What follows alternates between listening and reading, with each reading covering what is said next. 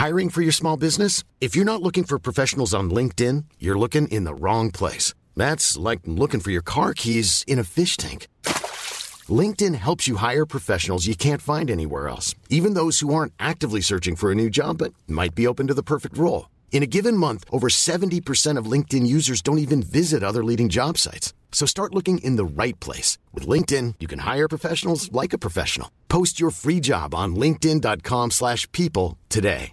Ready to pop the question? The jewelers at BlueNile.com have got sparkle down to a science with beautiful lab-grown diamonds worthy of your most brilliant moments. Their lab-grown diamonds are independently graded and guaranteed identical to natural diamonds, and they're ready to ship to your door. Go to BlueNile.com and use promo code LISTEN to get $50 off your purchase of $500 or more. That's code LISTEN at BlueNile.com for $50 off. BlueNile.com, code LISTEN.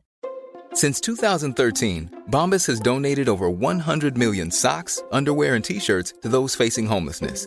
If we counted those on air, this ad would last over 1,157 days. But if we counted the time it takes to make a donation possible, it would take just a few clicks. Because every time you make a purchase, Bombas donates an item to someone who needs it. Go to bombas.com/ACAST and use code ACAST for 20% off your first purchase. That's bombas.com/ACAST, code ACAST.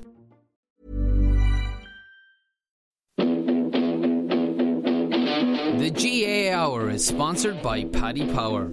For exclusive content from their GAA ambassadors and other high-profile contributors, check out news.paddypower.com. And when I started running, I suppose I didn't stop, and when I got the chance to go, I said I should go, so I opened up. We were only the small little fish out there, so we are, and we're trying hard to make it through. But it's hard to get the breaks when you're the smaller fish. Because I love this county so much, you know, and it's just, I'm delighted the lads did it for the people of Waterford today, because like I'm heartbroken. Welcome to the GAA Hour on a Thursday. It's myself and Conan here in the studio today. Connor has disappeared again this Thursday. He's a part-timer, Conan, so I don't know what we're going to do. Got him. Don't know what.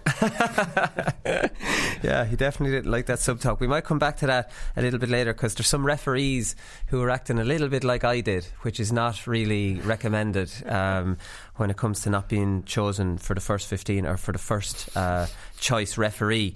But we want to start with the CCCC, Conan, because they've circulated proposals to counties yesterday. Martin Breheny had this in the Independent this morning. So they sent around proposals in preparation for a meeting of Central Council, which is Saturday week. We know it's on Saturday week because we talked about the Playing Rules Committee have tweaked some of their rules. We'll talk about that in a minute again. But interestingly, it looks certain that the Dublin footballers are going to have 2 round-robin games in Croke Park again next year if they reach the quarter-finals, which I just find absolutely unbelievable. It makes no sense to me. And we know the controversy, we know all the cases being made as to why, if it's their home game, if it's their home venue, it can't be their neutral venue, and if it's a neutral venue, then it shouldn't be their home venue. So there's 2 arguments you can look at this and say that this isn't right. So the CCCC said, this is what was circulated to county boards: since the introduction of the qualifiers in 2001, Croke Park has been considered a neutral venue for quarter-finals, including games involving Dublin. Fixtures there have been generally welcomed by players above games in any other venue. Since 2001, 10 years later, Dublin decided to play other league games there, which is now a de facto home ground, so it cannot be neutral for them. You can argue this strongly by saying, bang, you put that neutral, it's not their home venue, right? Then you want to say it's their home venue, then it can't be their neutral venue. There's 2 ways of saying this is not, Dublin should not play 2 games there. So them saying that it's a neutral venue is absolutely precluding Dublin from playing their home game there in the interest of fairness. Yeah. That Dublin should have to go somewhere else for their home game. Like, I just can't understand, outside of money, how anyone can say that this should be continued. Yeah, like, rather than getting into if it's a home or a neutral venue, like, where the Dublin people will now argue the Parnell Park is their home ground. Forget about that. Like, the fact is they're going to have 2 games in the one place, wherever it is, and they shouldn't have that. Like, it's not fair. It's not fair in Donegal last year, who had 2 away games in a row before they got their home game. They went away to Dublin for the neutral game. No, we'll come to that, because that's going to be changed, thankfully. No, I know that, but I mean, this is what happened. Then a team will have 2 away games if Dublin have 2 games at Croke Park as one of the neutral venue, and Like, Dublin would like this. I don't think Dublin would care one bit. I think they'd actually prefer if you said to them, right, you're playing one game at Croke Park, one in Clonus, say, and one away in Tralee or whatever. Dublin will be more than happy about that. We talked about the Oma game and how much it would have meant to them. They go up and prove people wrong. I'm sure they're sick of listening to people say that, like, they're not saying it's the only reason they're doing well, but this is almost detracting from their success, the fact that they get 2 games at Croke Park. They'd be more than happy to go outside. I can't believe that the CCCC are letting this happen. It's money. I can believe it. It's money. It has to be money. There's no other explanation other than money. It's money. That's it. Like, there's no other logical explanation in the interest of fairness and the integrity of the competition and Dublin's reputation, all different factors. It has to come back down to money. That's my opinion. There's 2 proposals about the Tier 2 football on the agenda for Central Council as well. One features all 16 Division 3 and 4 teams being excluded from the qualifiers in favour of the Tier 2 competition, while the other allows them to compete in both. So I don't know, like, this Tier 2 football agenda has just been shoehorned in here by John Horan and by the GEA without looking at the whole year in its entirety, and obviously now it looks like this could be pushed through. It's not fixing any of the problems across the year. It's a good idea, but if you're going to do it, fix the whole calendar. Now, if I was to choose between those 2 agendas, I would choose the first one. So you lose in a Leinster Championship, instead of going into the qualifiers, you go into the Tier 2 competition rather than, I'm not sure how it would work playing the well, you go out early in the it's the early qualifier losers, obviously. But if that's the case and it's the early qualifier losers, it's Division 3 and 4 teams that are excluded. So it's not like you're going to see a Division 2 team lose at the qualifiers, go down, win the Division 2. That would make a bit of a farce of it. But anyways, I still stick to my point that I think the Division 2 All-Ireland should be your goal at the start of the year, and that should be it, and that's what you should be working towards. But I don't want to get into huge discussions about this, Conor, because we've been blue in the face talking about this. You're going to come back to me with a Champions League model, and then we're going to start talking about that. I was just going to say, they have to rip out the provincial if they want to do this. Like, that's the big problem. But that's the elephant in the room. So just on your point there, this is another one, is that at least this is a bit of logic and common sense, is that the provincial football winners are likely to have home advantage in their first rather than third All-Ireland quarter final. So, like, that obviously makes perfect sense. So the teams coming through the qualifiers should have the disadvantage of the home game being third. They could be out by then.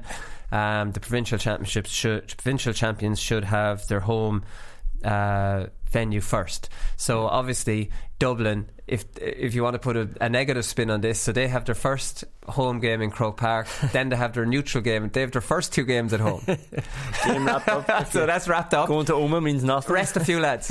Right, them going on the road now. I actually think potentially they did it the other way to make it less controversial about Dublin playing 2. So now Dublin just have this wrapped up after 2 games, and they can play a dummy team like they did against Roscommon after their 2 games. Now, to be fair to Dublin, they did that this year anyways, and they had a tough away tie in Oma. The chances are Dublin will win their 3 Super 8 games anyways, but that's not the point. The optics are all wrong, and in the interest of fairness, it's all wrong. Yeah, it's like, I don't know how much longer we can talk about this. It's baffling that, like, this is unbelievable, like, that this is going through. Like, I've just finished watching Making a Murderer, and they bring up all these pieces of evidence, and you can't believe that people won't look at them. Like, this is crazy that this is just being put before a judge and dismissed. Making a Murderer. And I've been watching The Whistleblower there for the last 2 nights as well, which is unbelievable in the same way. So are we comparing the Super 8's Dublin home advantage to the Making a Murderer? Making a Murderer and The Whistleblower? Maurice McCabe. I don't think it's that serious, but I get your point. Absolutely get your point. So the standing the playing rules committee have tweaked the sin bin. So we discussed the fact that they tweaked so this is up for discussion at Central Council as well. We know that they tweaked the kick-out rule, and I actually admitted that I got that one wrong, which really difficult thing to do.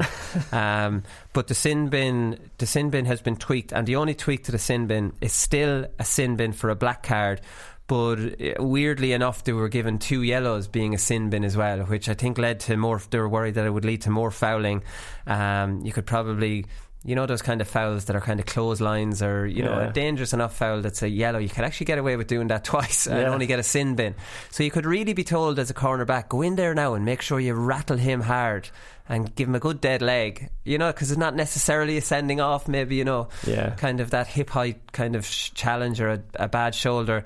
So that's the 2 yellows now will be a red. So they've tweaked that.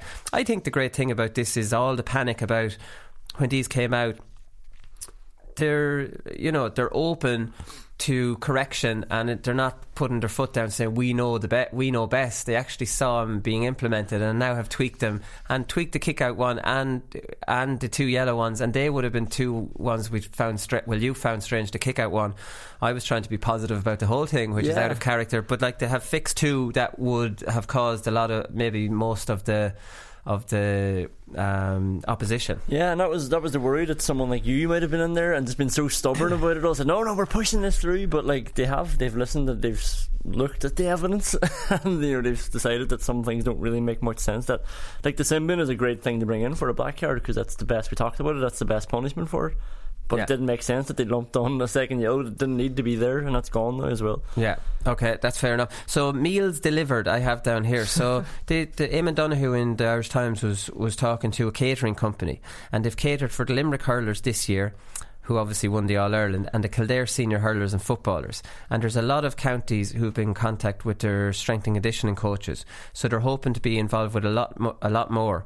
So this is what your man said. So some teams we would provide food for after training, other teams we would provide a set amount of meals to the players over the week.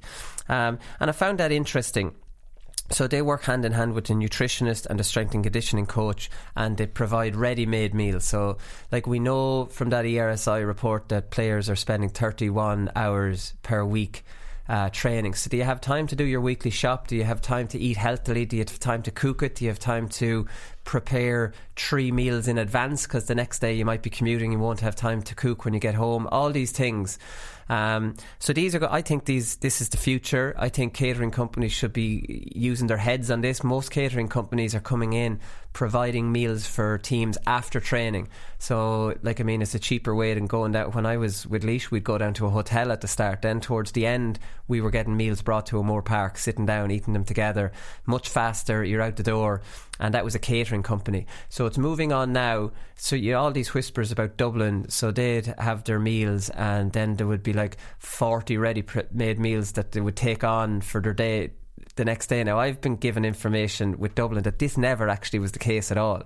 That some of the Dublin players, after the catering, there would be some food left over, and they'd scrape it into a bowl and they'd bring it on for the next day. I think Dublin are at All Blacks levels of, so many rumours go on about how unbelievable their setup is, that there's so many whispers going on, that if you were to go in there on a weekly basis, it might not be as unbelievably high tech, but I'd say Dublin absolutely love all this stuff that goes on about them, even if it's not true, if it's exaggerated. This builds up this mystique that they're doing it so much better than everybody else. Yeah, they probably have a good laugh. Like, I remember one of the players talking about the pre-season training was up in the Malahide Road, just one of those pitches off the side. Yeah, with lights, with no lights, no lights, and just muddy pitch, just a bog standard pitch. Like, you know, and they were sort of like, what?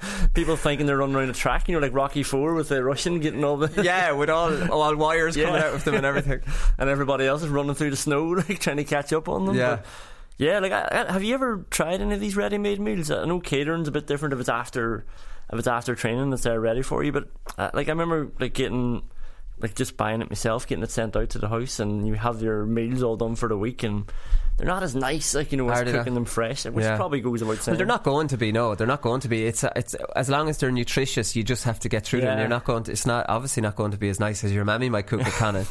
But like, I mean, it's absolutely.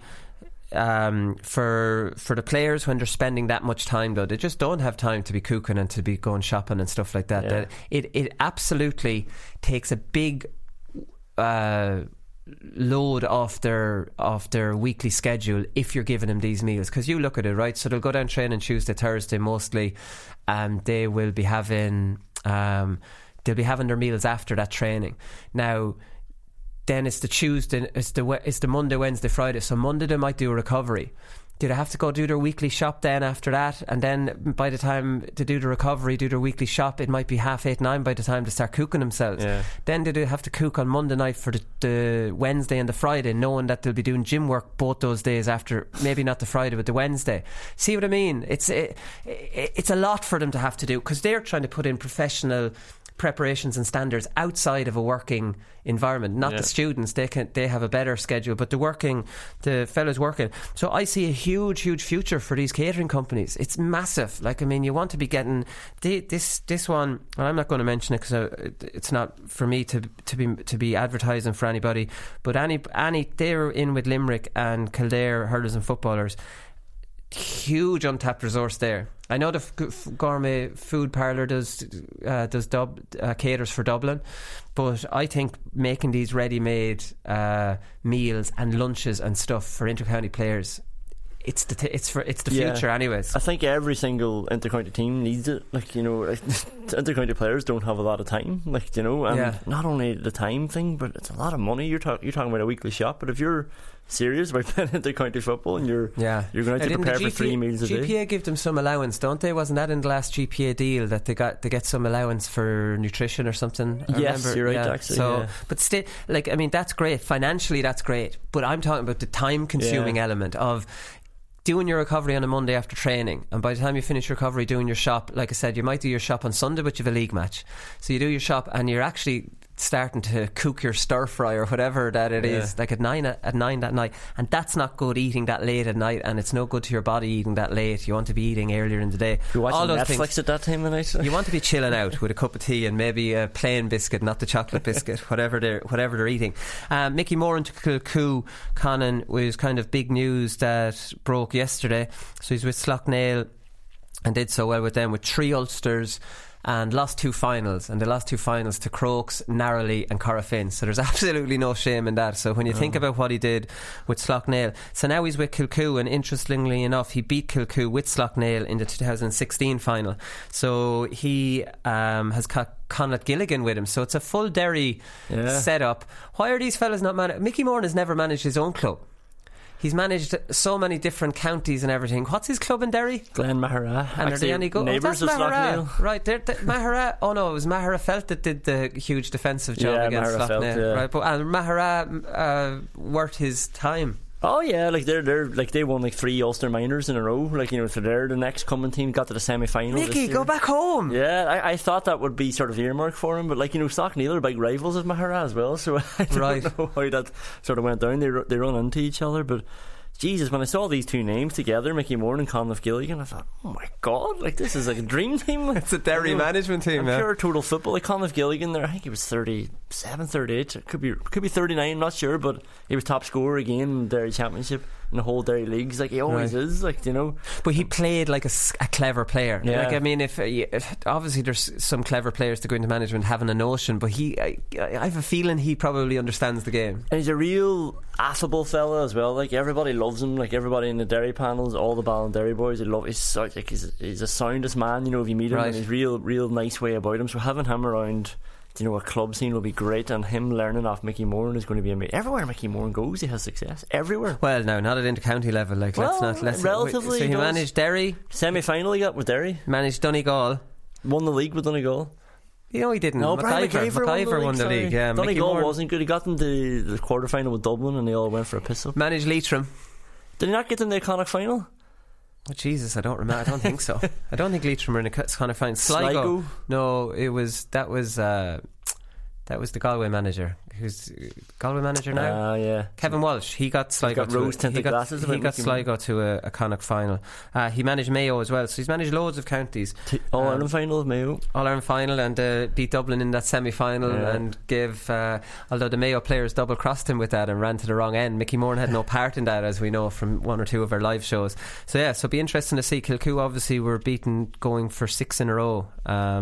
So they won their 5 in a row. So they're a really good club team, and Mickey might be able to turn them from Ulster pretenders to Ulster champions.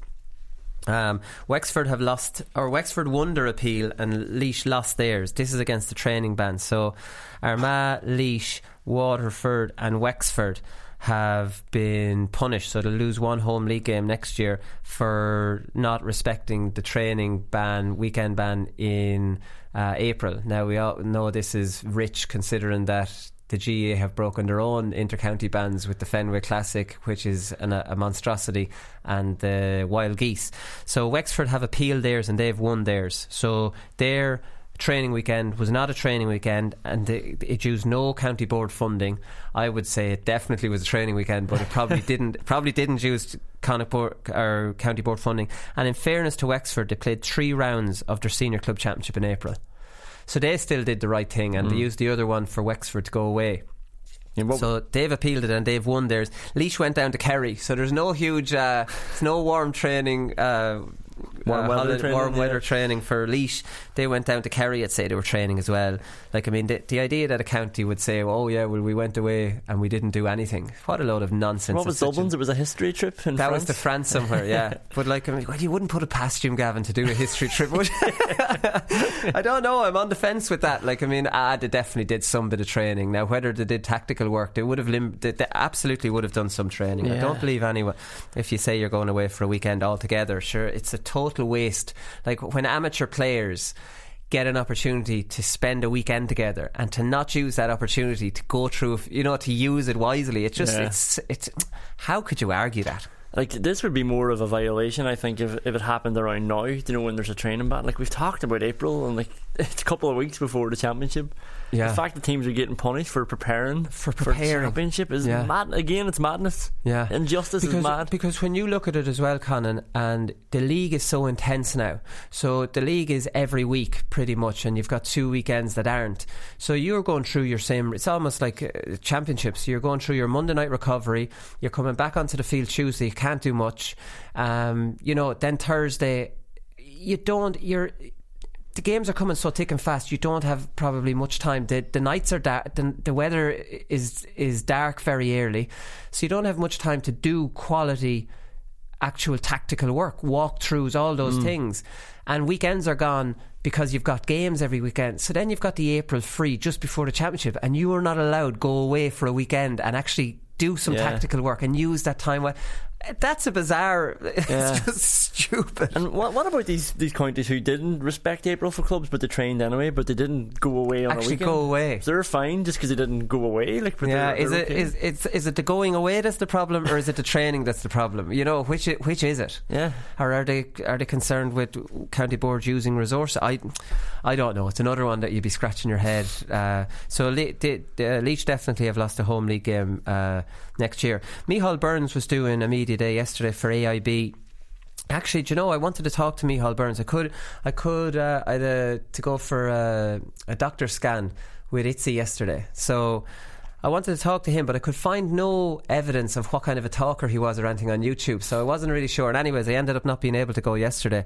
But Micheál Burns is somebody I'd like to talk to, but he's talking about the Kerry captaincy, and obviously this very, very outdated notion in Kerry and Kilkenny that the county champions are the captain. And that happened to me with Laois one year. The year I went away travelling, I was picked as Laois captain because we'd won the Leinster Club and the Laois county title, and Port Laois had nominated me for captain of Laois. Now, me and Micko didn't get on that well, so that'll just tell you how ridiculous this is, that a fella who didn't really get on with the manager that well and Micko was accepting me as captain, like, no problem. I was thinking to myself, what kind of a relationship would this be? Do you know what I mean? But like, we had started getting on a little bit better at that stage, but I ended up not going in. But Micheál Burns is talking, and he's right. Like, I mean, this fella was he was the only Dr. Crokes player playing against Galway in the league. So at 21 years of age, he was put in as captain. It was his first ever league campaign. Now, he said it was his work. He said, we played Galway in the league, and for whatever reason I was the only Crokes player playing, so I was captain, and it was my worst game of the league because I was thinking about it so much. I was thinking about how my family would be proud of me, the club would be proud of you, and all this type of stuff. I was 21 years of age, and it just got the better of me on the day, and I played my worst game of the league. Like, that's just stupid. Why are they like, it's so outdated. I remember I think it was Liam Kearns came in and broke that tradition in Laois. He just said no. He just said, no, I'm not. absolutely. I'll be picking my own captain. Did anybody care? No. Sure, the players all pretty much would have agreed. It would have been another, and that would have been at a time when Portlaoise probably would have won the county. Like, it would have been a Portlaoise man up again and up again.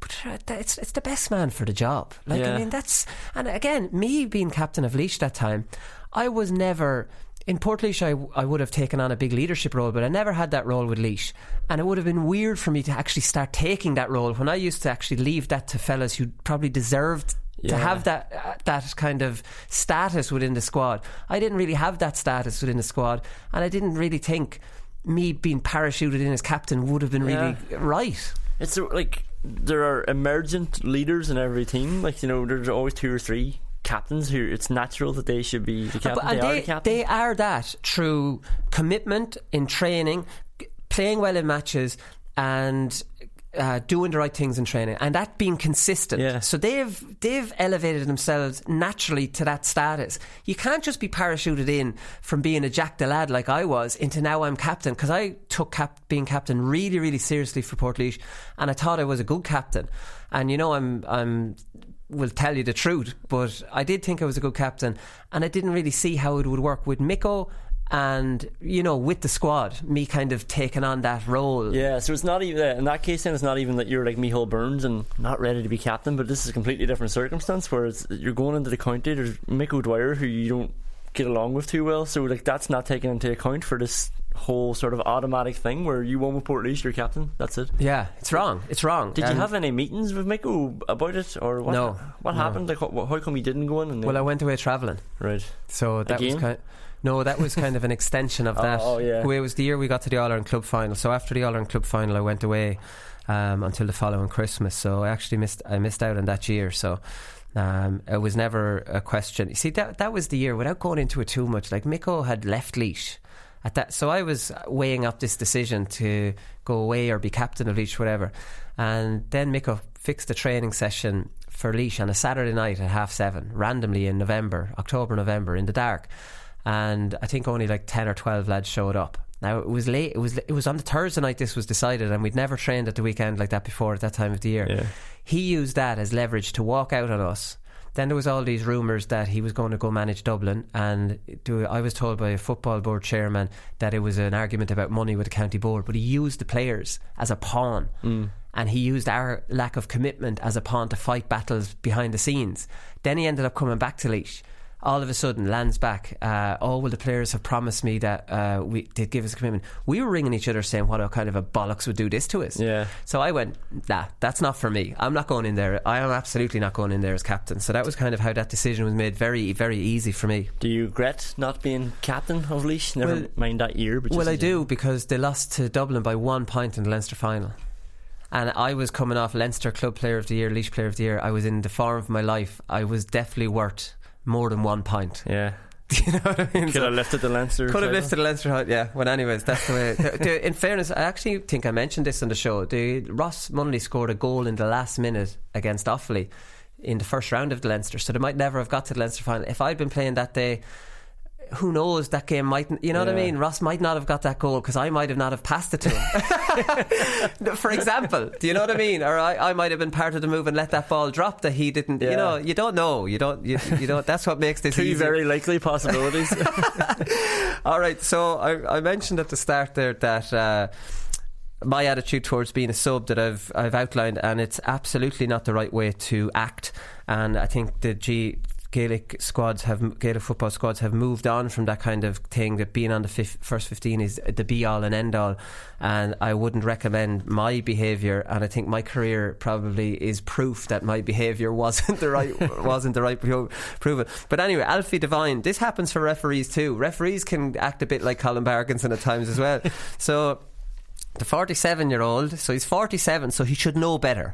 So let me see. So this is it. So he's after retiring from being a referee. So he had taken charge of Leinster under-21 and Leinster minor hurling finals in 2016 and 2017, as well as numerous National League fixtures. However, the games dried up for him this year, and he is also Westmeath minor manager. So his decision to walk away from inter-county refereeing. So this is what Alfie says. I was progressing really well, and then all of a sudden the whole thing everything stagnated and the games just stopped coming.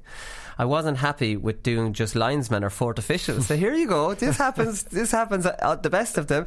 I wasn't happy just doing linesman or fourth official. I like to be involved in the game. This is me on. This is exactly. I gave 100% commitment, but it's difficult to stay interested when you're not getting the games. Can't do the sprints if you're not going to be referee. So he says it's disheartening, but what can you do? I just decided last week to call it a day. I have other commitments like family and work, and there were factors in my decision also. So Alfie Devine, that's the wrong attitude, but I see where you're coming from, brother. If you're not getting the big job, that's it. And interestingly, it must be a Westmeath referee thing, Conan, because we remember James McGrath this year. He threw the toys out of the pram, a bit like I often did. He said that he resigned from the national hurling panel as well. So that's 2 Westmeath men down because of subitis, the same subitis that I suffered from. So he said it's hugely disappointing not to be involved in the All-Ireland final. So he was overlooked for James Owens for the All-Ireland final.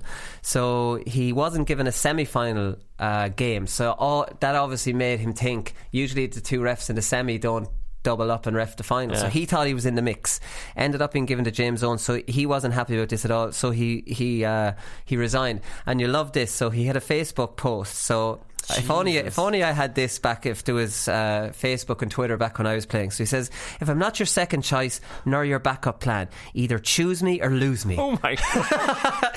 He says either choose me or lose me if I'm not your first choice. What do you think of that? Choose me or lose me. I didn't see that at all. You go, girlfriend. Here, we'll be back with Conor McDonald.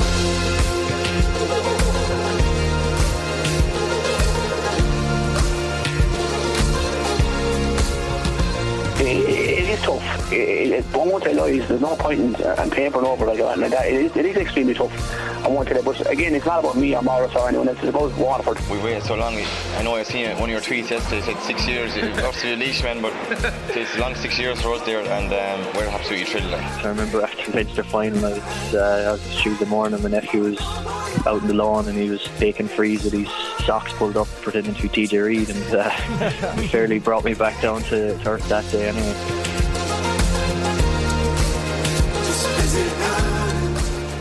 Alright, so Naomh take on Ballyhale Shamrocks on Sunday in the Leinster semi-final, and their main man Conor McDonald joins us on the line now. Conor, it's the great Ballyhale Shamrocks in a Leinster semi-final. This is really the big time for Naomh.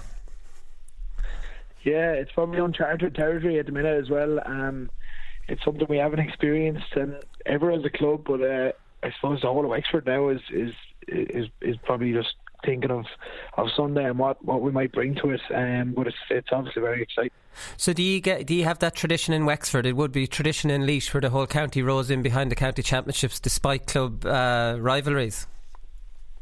Well, it'd be open. So anyway, I seem to remember Owlers playing Ballyhale down in Wexford Park a couple of years ago as well, and they had beat them, and you know, there was a serious crowd of that from all different. I was at that myself. There was a really good crowd from all around the county, and I would say so. Yeah, and on the most part, anyway, most clubs would row in together, and get behind the team that are representing the county. Yeah, so you've a very interesting club. You won your first ever final. You'd never been to a final before, so that must have been a huge deal for the town. We saw some of the scenes. Actually, there was a video doing the rounds of the main street in Gorey after the county final, and it looked like it was mayhem. It was something that I'll cherish for the rest of my days. I tell you that I couldn't believe it. Normally you beat the horns down the town, when you win something, and there might be a cup hanging out of a car or something. But there was one of the players actually went up through the town on the way by, so he had said that you're going to have to walk because the crowd is ridiculous, and there was the pipe band, and it was just, you know, it's magical stuff really. I never would have expected that, you know. Right, because Gorey is a big town. Like, it's 10,000 population in or around. Wikipedia told me that, so I don't know. I'd say it's close. You're right, Jay. Being around that. But so Naomh have been underachieving big time then. Like, I mean, the town must have been just desperate for that. Yeah, you know, I probably would have never really remembered Gorey even competing at senior or intermediate, you know. So there's always talent there, and there was always underage teams kind of having some sort of success, but like in the last couple of years, in the last say 5 to 10 years, it's really pushed on, and I suppose like the adult level has pushed on the underage as well. So, yeah, like I say, it was uncharted territory, but it's something that we want to keep going now as well, you know. So that's the thing. So I was reading that in 2012, when you first started playing with the senior team, you were intermediate A, which in Laois that would be junior. It's the third level down. So you won that in 2012, then moved up into the intermediate proper, then won intermediate in 15, and now you're senior county champions in 2018. It's been a massive rise in fortunes. Yeah, it's just been a roller coaster, really. Like we won that in 2012, and we went straight we actually played in the intermediate final in 2013. We were beaten by Buffers Alley, who would have been, you know, they were heavily tipped off to win. They were actually relegated from senior the previous year, and they were just heavily tipped off to win that and go straight back up to senior. And then it took us another, say, 2 years to get to another final. And 2015, then we won it. And I don't know, I don't know whether we're getting strokes of luck here and there or whatever, but there's obviously a lot of hard work gone in. And the group of players that we have at the minute, there's been a lot of them kind of together, growing up along as well. So we've a nice mix there as well, you know. Well, that's the thing, because you were saying that there's a lot of focus on the underage in the last 10 years, but that wouldn't have been that focus wouldn't have been on you kind of coming up at under 12. That's a bit before that. So that's just a good bunch of players coming up in around the same time, you know, which happens. Yeah, exactly. Yeah, and even at the minute there's you know, there's minor teams and stuff like that being really successful. Our under 15s have won the double there for 2 years in a row. Our minor footballers and hurlers are absolutely flying. There's brothers of the Malays, Owen Malay, Gary Malay. You know, there's a brother Keane and his group of players. They're absolutely, you know, you're looking at them thinking, Jesus, like, where are they going to fit in and who's going to lose their place to them? You know, so the underage system at the minute seems to be thriving, and there's more and more members coming in the whole time, and it's just deadly, to be honest. Yeah, no, that's fantastic. And you mentioned that they won the double, the under 15s. He won the double this year, really, because he won the intermediate football, and that was a week before the county final. Yeah, I think probably with this team, to be honest, Colin, I think with the team that we have, keeping a week in, week out thing actually might have suited us, whereby we all had something to focus on again. And obviously when we were going into games that we hadn't been in before, like a senior semi-final and final, and such a big game like that, to have another focus for a week, you know, it kind of you know, turned our attentions to that, and we didn't have to think about the county hurling final too much either. So kind of, you know, for a young team, probably suited us, you know. Yeah, so you're getting to play every weekend and not really having to do the hard training because you're trying to stay fresh all the time. Exactly. It's probably. I was reading you were saying there's 3 players who play football and not hurling. So there's a huge. You're almost like a mini Slough-Nail. Yeah, there's a serious turnover on both sides, and to be fair, like, anyone who might not have started on the hurling could start on the football, and it was just lovely. And I'd say this is the first year, I know for myself anyway, it's the first year I played the full year in about 5 or 6 years nearly since I was minor, and every kind of lad who had been involved in hurling setups with Wexford or whatever at underage 21s and stuff, everyone kind of rode in this year, and you know, we reaped the rewards of it, thank God, especially with the football, and like I say, it obviously helps with the hurling as well. So where do you play on the football team? I started my first game. I was a bit of a John O'Shea there of a lad. Wherever I was needed or put. I started out, the first game was full back. I don't know how, but I wasn't expecting to start at all. I hadn't actually done it, and I was full back for the first day, midfield then for the kind of remainder of the year, and then I was full forward in the final. So Jesus, so you've moved from full back. This is almost a record in itself, full back and full forward in the same year. Yeah, exactly. So, but I know it was great now to be involved as well. You know. So you wouldn't have been able to celebrate the football one too much then, obviously, with your first ever hurling county final the week after. Yeah, no, it was that was an experience in itself, because especially for the older fellas in the panel who, you know, might think that could be their last couple of, you know, finals to celebrate. I remember we went to the Ashton Park there for a recovery session actually straight away after the game, which was surreal enough in itself. Our captain, Pedro Travers, he said he was in the sauna and he couldn't believe like that we were actually doing that, you know, because he's been happening for years, like, you know, and within a final there'd be celebrations for a couple of days no matter what it was. So you know, he was kind of keeping everyone in check too, to say that this is an experience in itself and enjoy what we're doing at the minute, you know. Yeah, maybe that's why they all went so ballistic the night after the hurling, because they couldn't do it the week before. Yeah, exactly. Yeah, I think it was probably an accumulation of 2 or 3 weeks of kind of joy, to be honest. Yeah, come here. It was interesting that it was your first ever senior hurling final, and you won it. And you won it against St Martin's, who were the defending champions, who beat Oulart Dabala, and you were underdogs going into it. Because I saw from an interview that you did that underage you've only got 1 county medal under 12, and you used to get to all the county finals. So you obviously had a really good bunch of players on the way up, but you used to get to all the county finals underage, 14, 16, minor, everything, but you would lose to Rapparees. Is that how I pronounce that? It's Liam Ryan and Kevin Foley's club. So like it was a huge thing to get to senior and actually win your first one when you pretty much had a track record of losing them at underage level.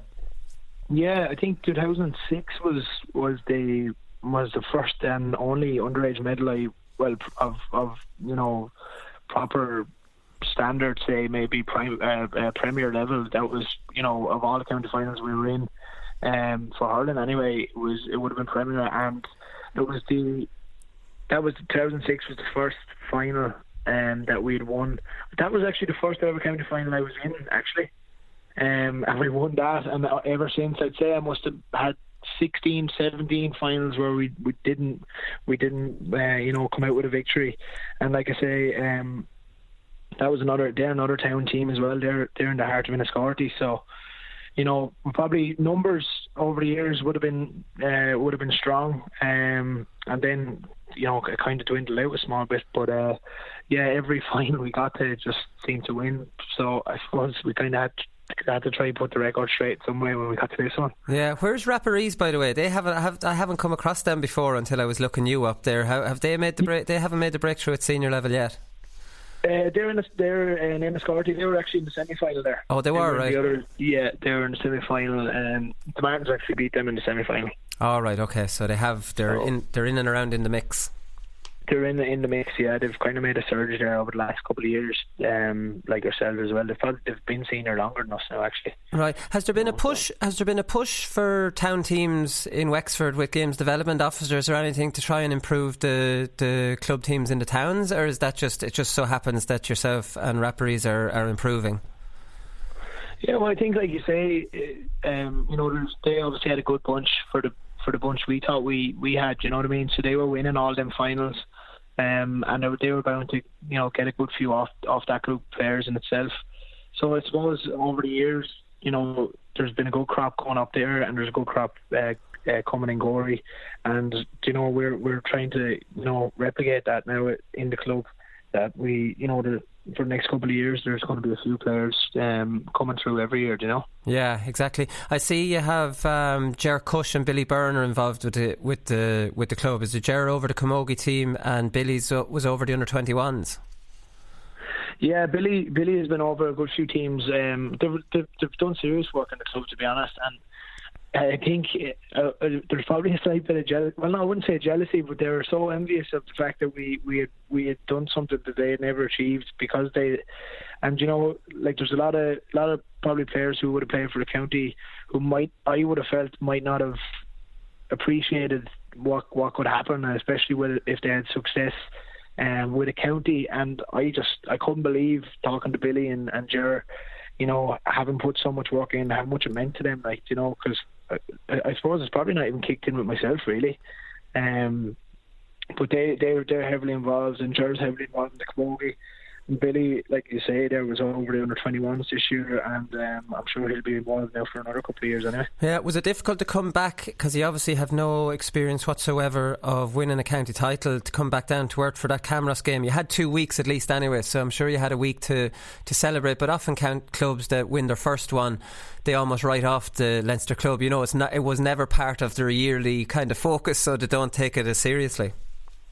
Yeah, well, I suppose we actually had a couple of days, and we said, well, we'll take a couple of days, and we played the Leinster football against the Kilkenny side, and they actually beat us by a point, which was not ideal, but to be fair, they were definitely the better side on the day as well. So it wasn't as if, you know, I wouldn't have put it down with any excuses. They were definitely the better side on the day. You'd been on the beer all week though. Not too much now, not too much. But look, we'd obviously done some serious celebrating. But you know, I think we trained on Thursday, made up on Friday, and we played them on Saturday. Then, so you know, you're some way fresh. Do you know what I mean? So they were the better side on the day. But I think after that game, we kind of thought, right, well, you know, it's time to knuckle down now. There's no point in winning something and not showing the rest of probably Leinster what we're capable of as well, you know. Yeah, like I mean, you're used to winning. Like you won 3 Leinster under-21s with Wexford. You're winning now with your club. You win at football. I saw a quote from you saying that you've said it a few times. For me personally, I would find that if I'm not winning silverware or part of a team that's winning silverware, then it's a failure. And the perception, I suppose, outside of Wexford is that they're doing great. You know, they've improved brilliantly, and now they're taking that step up to the top table. But that's probably not, after having 2 years of getting to that level, you probably want to move a little bit forward now. Would that be fair to say? Well, I think on a personal level, you know, if you were to say that you're finish up your career, you know, if you were to finish your career with no medals, if I was to ask any player, I'm sure they would think, you know, you wouldn't be too impressed or too happy with it, you know, with nothing in your back pocket, leaving the sport. So, I know I've said that a couple of times, but I genuinely mean that on a personal level.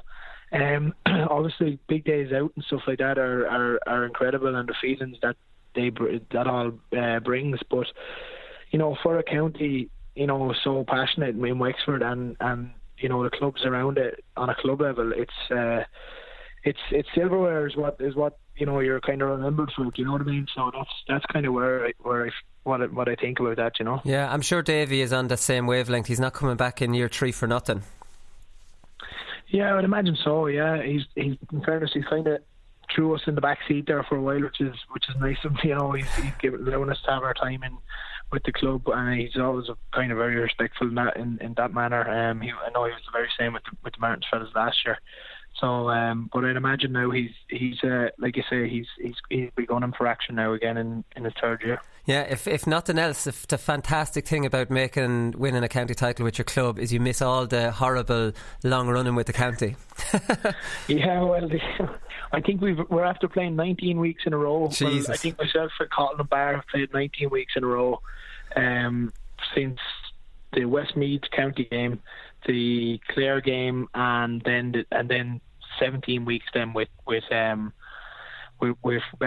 then hurling football. So it's while it's nice to miss a couple of runs at the start of the year, it'd be nice to get a bit of a break too, you know? No, it would. And after all that, like, I mean, how does your body feel? Is it fatigued, or is it possible, you know, to do that? Are you happy to do it when you're winning? Like, how do you feel drained at this stage? Like at the minute, obviously, you know, being in this place where we've never been before, it's something that you kind of don't want to stop then. Yeah. And you just do everything possible to try to get the body in check.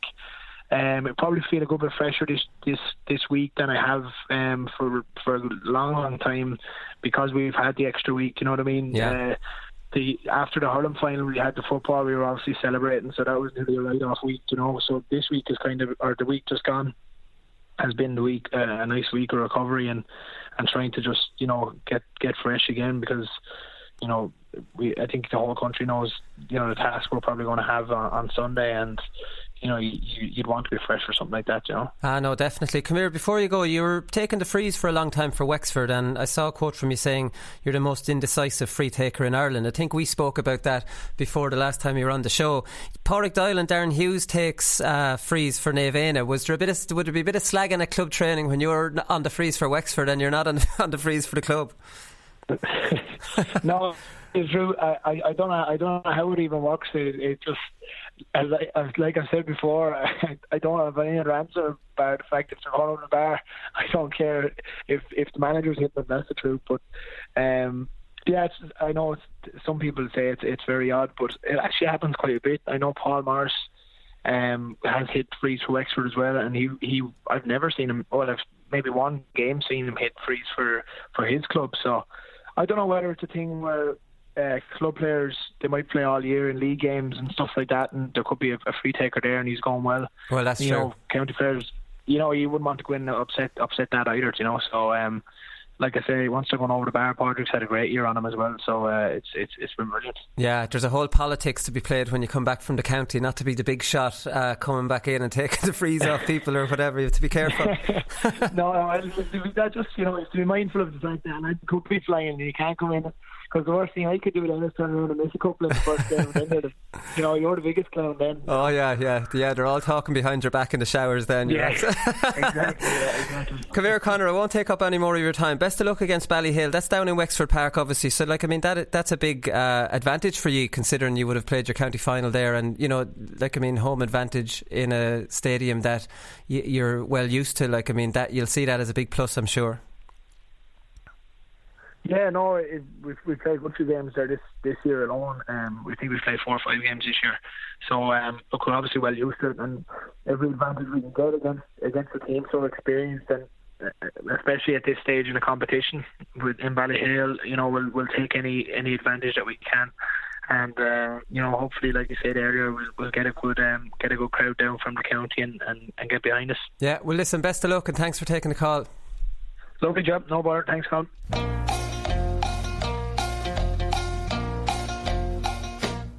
Yeah, we do. Yeah, we have a farm back home, so we have a big farm back home, and we have cattle and sheep, and we have a few donkeys as well. So we had a couple of filly donkeys. So I brought them down, and so we actually sold them to. I think I had 4 donkeys on the day, and we sold them to a man from Wexford. So we did. So there's the piebald donkey, so there, and there's the traditional donkey, and there's the Spanish donkey, and then there's the Spanish donkey. They call it. Yeah, you see them on the beaches and everything. And so you can actually one time the donkey was useless, right? But now some people have started to get back into them because you can use them for headage, and it's used towards your bonuses, your grants. A donkey eat and a donkey eat a pallet.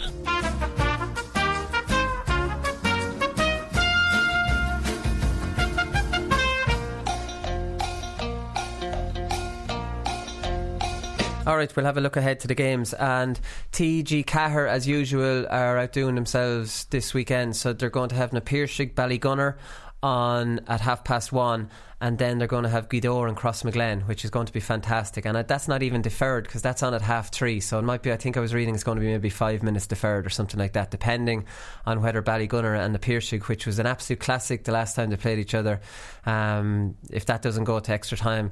I hate the deferred game. Yeah, I just can't. It's very hard not to see the result, and even if you avoid the result, it's not live. It's not happening right now.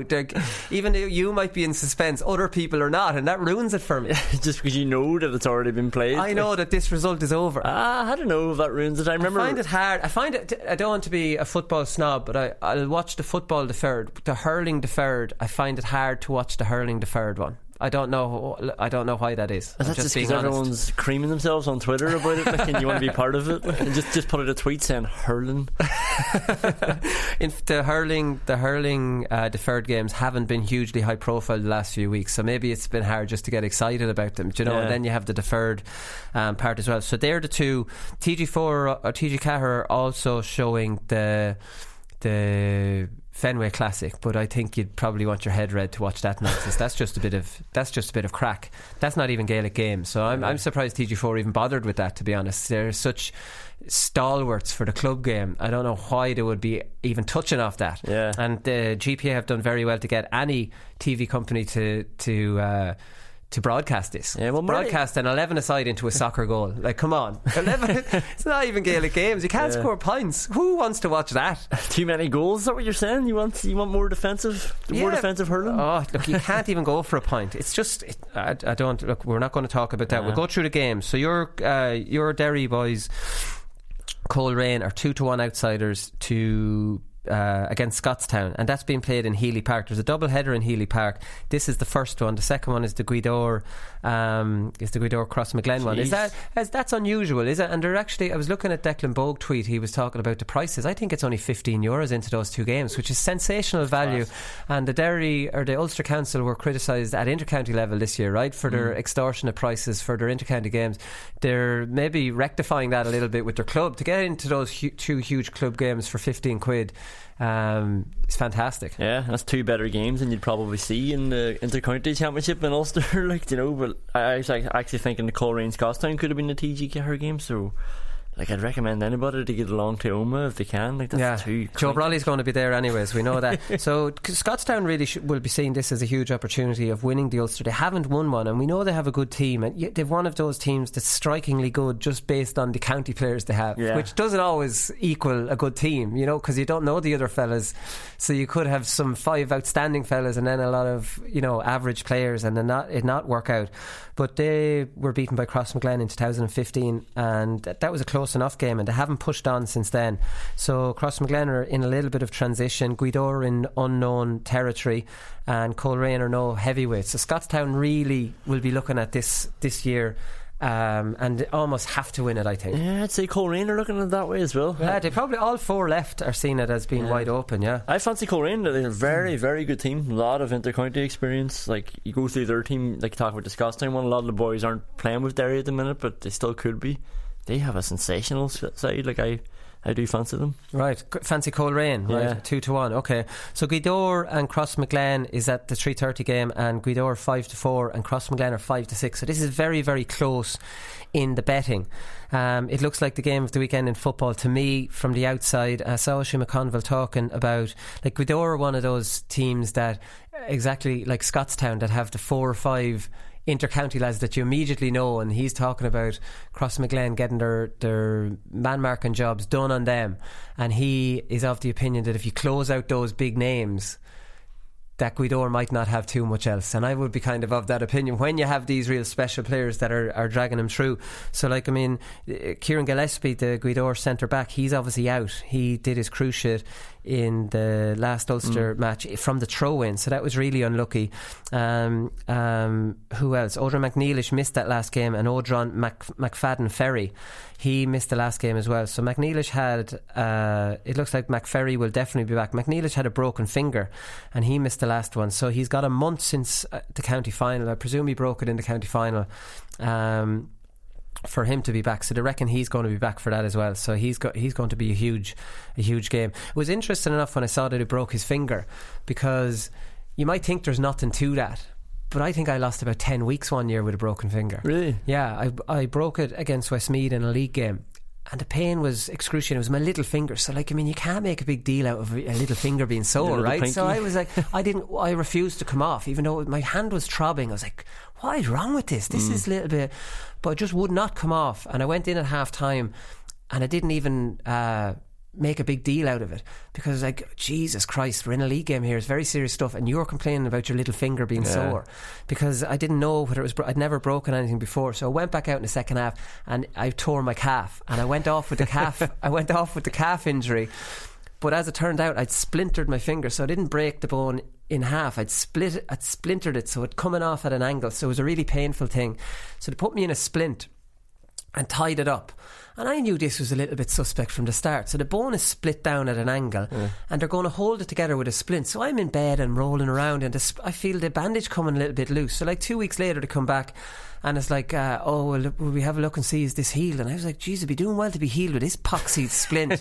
So it wasn't healed, so I immediately had to get it operated on. So I'd lost the 2 weeks of the splint, then I had to be booked in for an operation, then they put a pin right across my finger, so a bit of metal was sticking out both sides. That took a month. Do you know what I mean? Then I had to come back from that. I was like, one stupid little finger injury and you've lost the year. So now I'm looking at McNeilish being back for this match. I'm saying, geez, that's a very serious injury he had.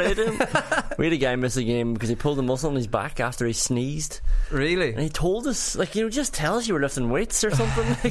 Sure, didn't Rio Ferdinand miss a Champions League game because he pulled a muscle getting out of bed? No, I'm not sure. He did. Take your word for it. He did. All these little things can happen. I don't know how it does, but this is going to be this will be a really good game, and it's definitely winnable for both teams. We'll move on from that. Yeah, so the matchup on McNeilish, obviously from Crossmaglen, is the big one because he makes them tick. I was reading Joe Kernan. He was talking about there being 17 under 21 players, and Aaron said there's a huge turnover. Wasn't it 7 new players from 2015? And they got a bit of a culture shock against Coal Island because it was such an intense. We know the level of intensity Tyrone teams bring to it, and they hadn't really experienced that because I think it's more of a footballing.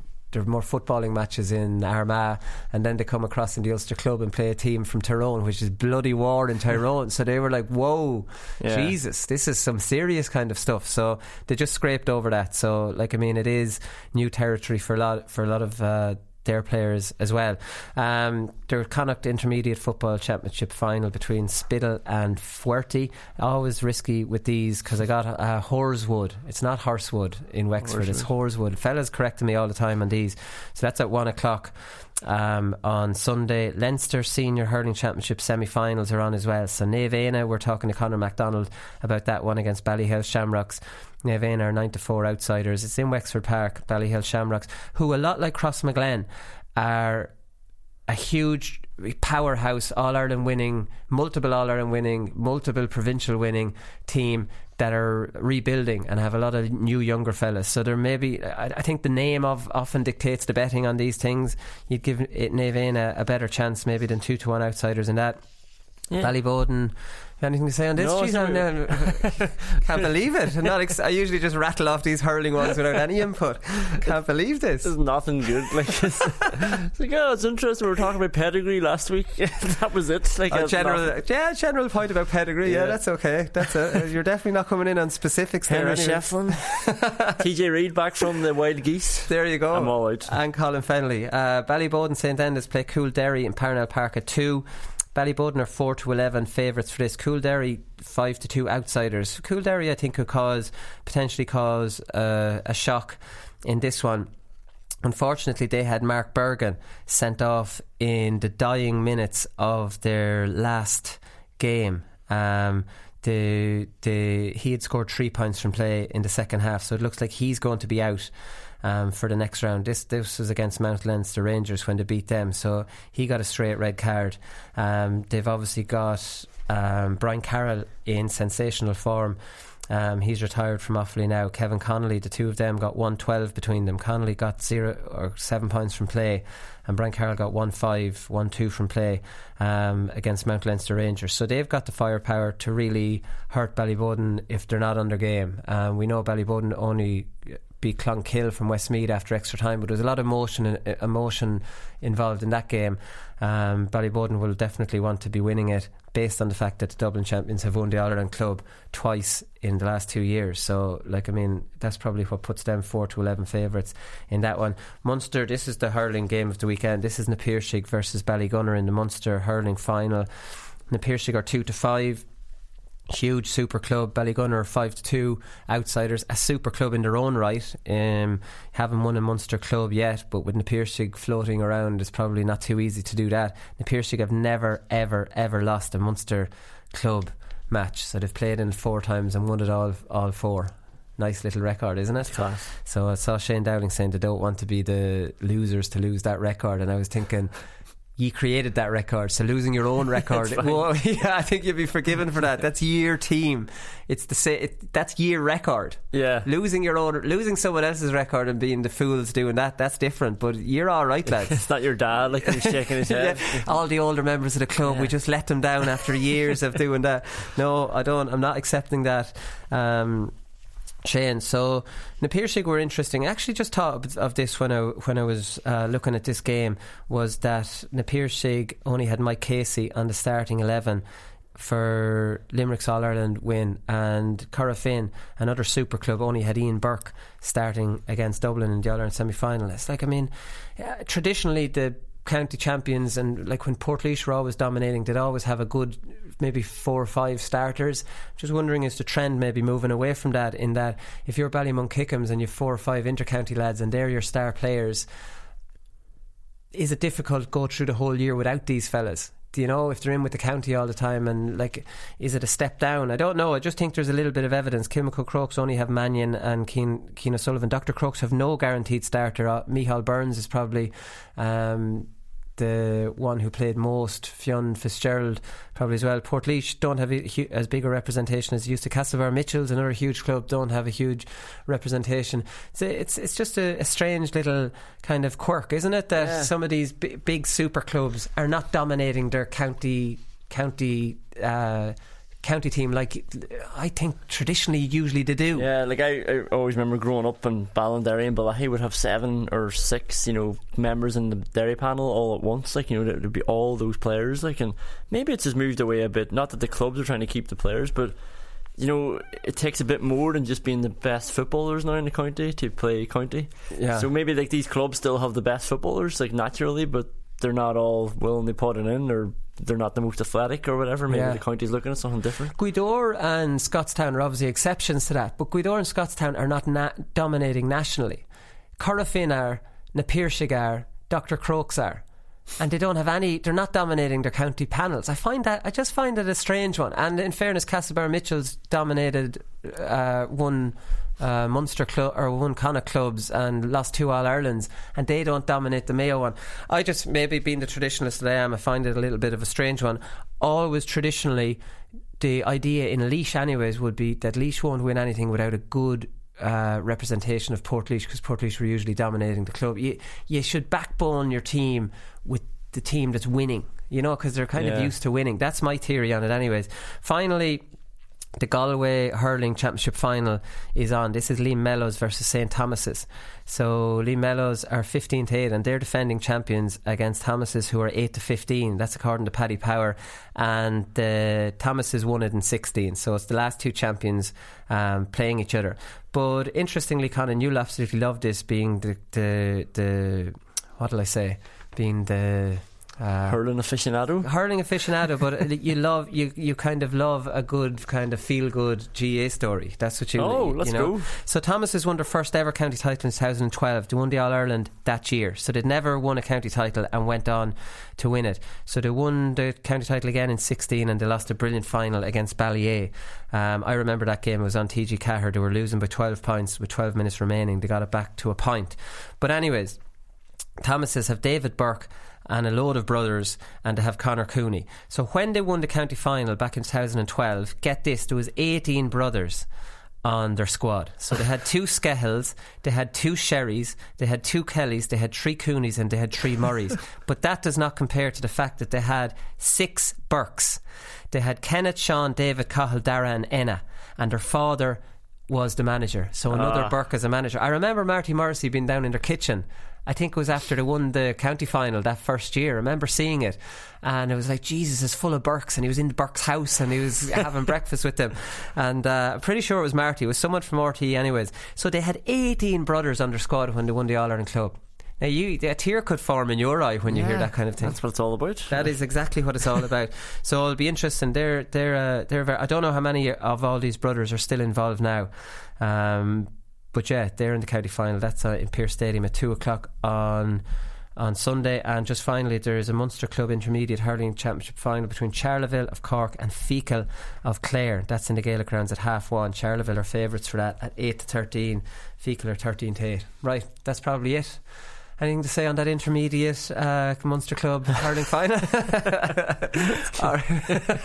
No. All right, that's all we've time for this week. We'll be back on Monday where we'll review the whole thing. We'll talk to you then. Good luck. And when I started running, I suppose I didn't stop, and when I got the chance to go, I said I should go, and so I opened up. We're only the small little fish out there, so we are, and we're trying hard to make it through. But it's hard to get the breaks when you're the smaller fish. Because I love this county so much, and it's just, I'm delighted that the lads did it for the people who over today, because I'm heartbroken.